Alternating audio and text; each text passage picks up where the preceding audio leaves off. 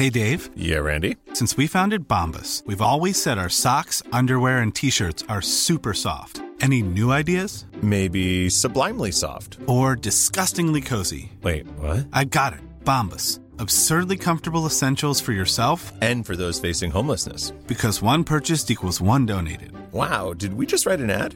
Yes. Bombas. Big comfort for everyone. Go to bombas.com/ACAST and use code ACAST for 20% off your first purchase.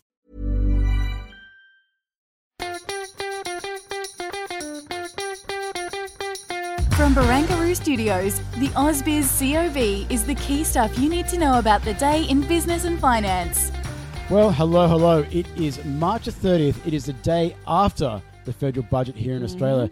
You're, of course, listening to the COB podcast from AusBiz. I'm your host today, David Scott, and I'm joined by a macroeconomic guru who's going to go and tell us all what we should be thinking about the budget, Annette Beecher. Annette, look, I think we all say it was a pretty long day after a pretty long night.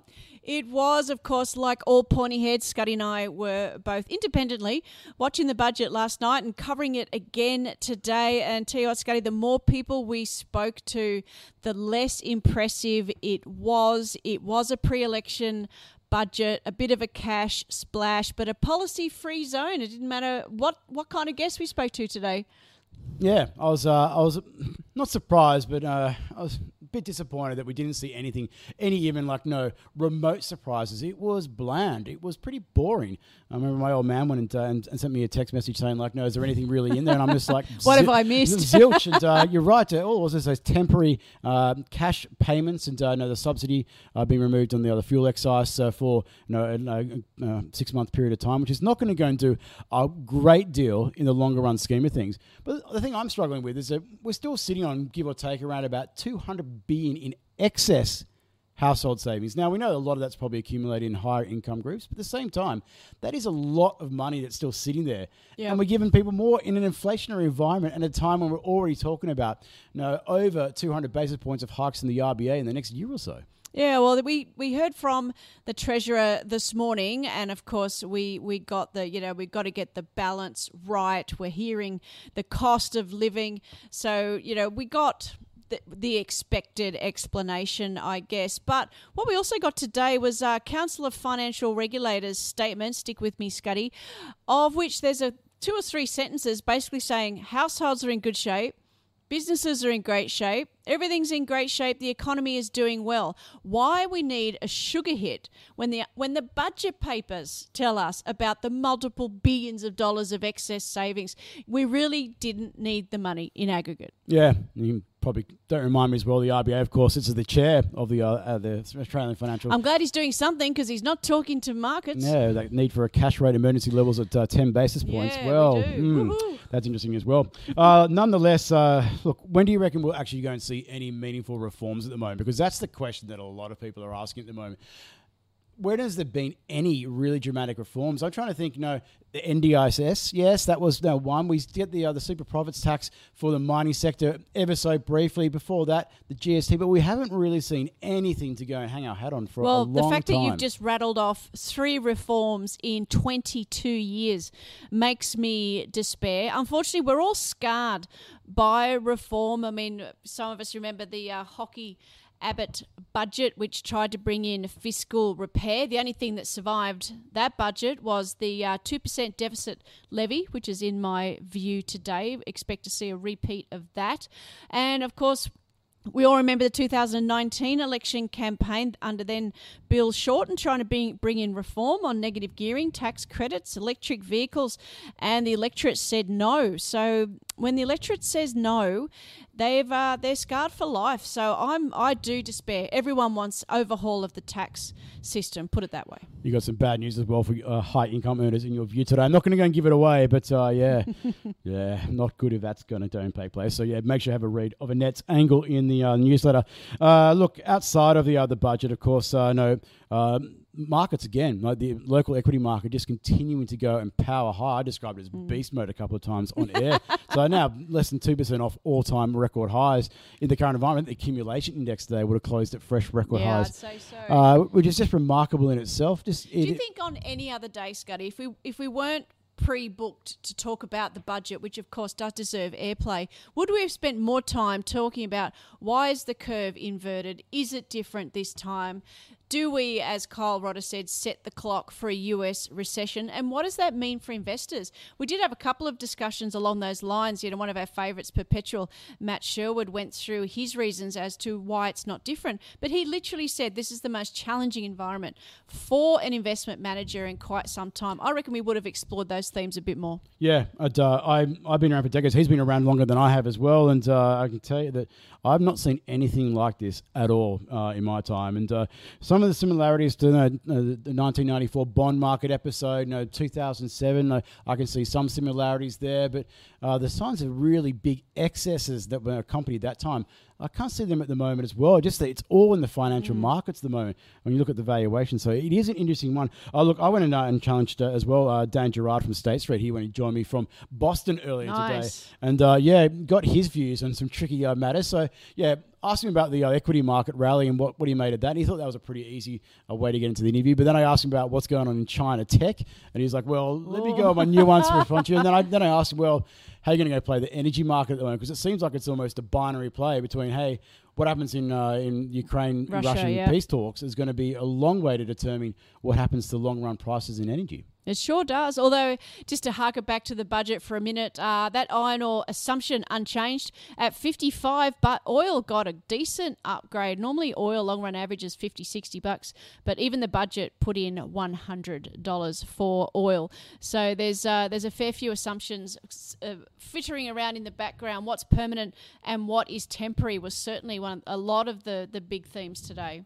Also had a good chat with Kanesh Chugg from ETF Securities about the thematics that were such dominant things in the ETF space and performed so well during the pandemic, and faltered a little bit at the start of the year like we saw in some of those growth-oriented names, and just got his sense as to how we sit, because we've seen this big snapback in some of those growth areas in the market, whether there's opportunity there at the moment or whether we want to be a little bit cautious in this particular market. I also asked him as well about how we stand when it comes to thematics when the growth to value rotation that we saw as well so pronounced. At the moment, it seems there's like no rotation. It's like everything. Yeah, you'd almost think that cash was at zero when everything rallies, and of course we know that's not the case.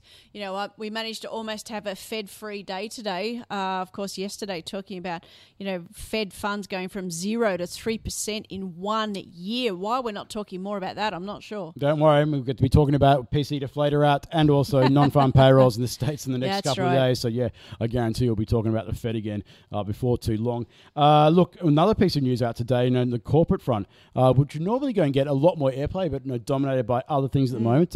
Andy Penn, long-running Telstra chief executive, standing down after 7 years in the job. That was a bit of unusual news there at the moment, because from a turnaround perspective, he's actually done a pretty good job. Yeah, he certainly has. I mean, the NBN was, of course, the butt of all the jokes over the years, but at the end of the day, it's been delivered. And in fact, it is ready to move on to the next phase. It's being split up into different areas. We're separating international from retail, from poles and wires.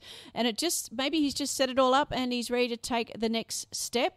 And on air, we dipped in to the successor, Vicky Brady, I believe. Yeah, good memory. Yeah, so she came up and introduced herself to the markets, and I believe it's the stock of the day. It is the stock of the day. So today, Koshi sat down with two pretty gurus, I've got to say. Henry Jennings from Markets Today and Carl Capolingua from Think Markets to go and get their sense as to, is this going to be the moment to go and offload Telstra, or is it still going to be that recovery story that we've seen over recent years? Take a quick listen.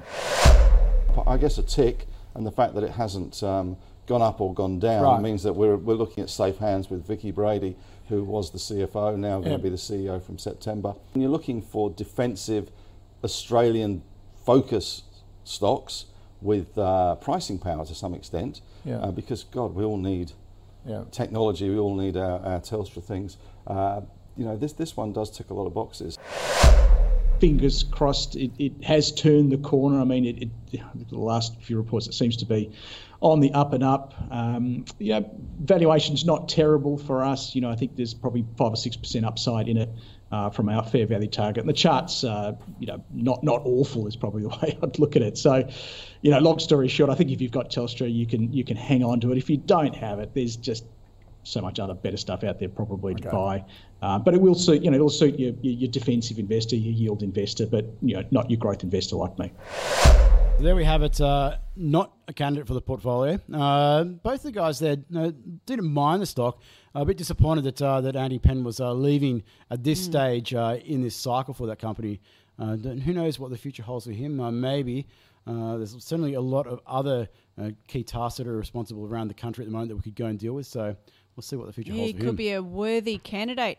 And speaking of investment and portfolio, we've had a bit of an update here in terms of that strategy. The sticky notes with Koshi leading the way, and that'll be hitting the wires in the next couple of days. So make sure you look out for that. Yeah, the investment committee, they were busy at work today, and about the 30 seconds that I had to actually go and breathe today, given all the time on air and everything else, I did go and have a bit of a glance across and saw that there has been some changes to the portfolio. But bad luck. I'm not going to go and tell you. You'll have to go and watch the program when it's out in the next few days or so.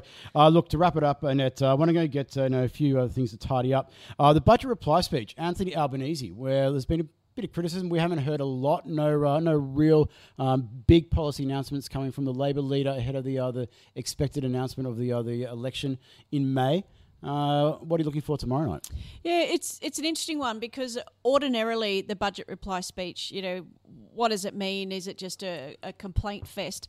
But, they're ahead in the polls. And so this is his chance, given the feedback, because it's very convenient that the Labor leader gets to digest the feedback. And, of course, I've got no doubt he'll use the feedback of no vision, sugar hit, no revenue raising to help pay for this debt. So much for being a fiscal conservative. Like, there's lots of buzzwords. But seriously, compared with the budget we digested today, all he needs is 2 or 3 policies and he will be seen as the new fiscal conservative. So that will certainly be his opportunity, and let's hope he doesn't waste it.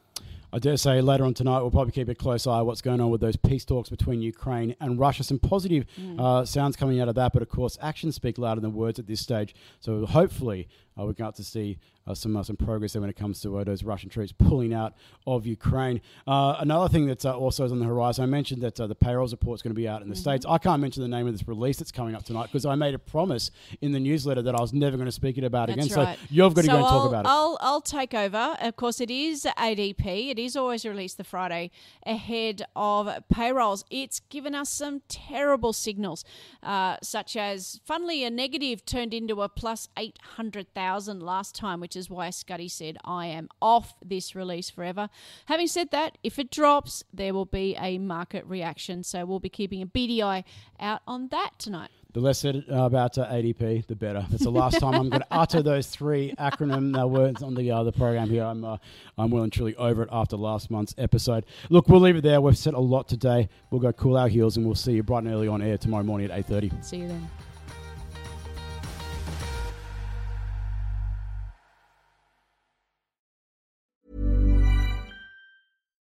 When you need mealtime inspiration, it's worth shopping Kroger, where you'll find over 30,000 mouth-watering choices that excite your inner foodie. And no matter what tasty choice you make, you'll enjoy our everyday low prices, plus extra ways to save, like digital coupons worth over $600 each week. You can also save up to $1 off per gallon at the pump with fuel points. More savings and more inspiring flavors make shopping Kroger worth it every time. Kroger, fresh for everyone. Fuel restrictions apply.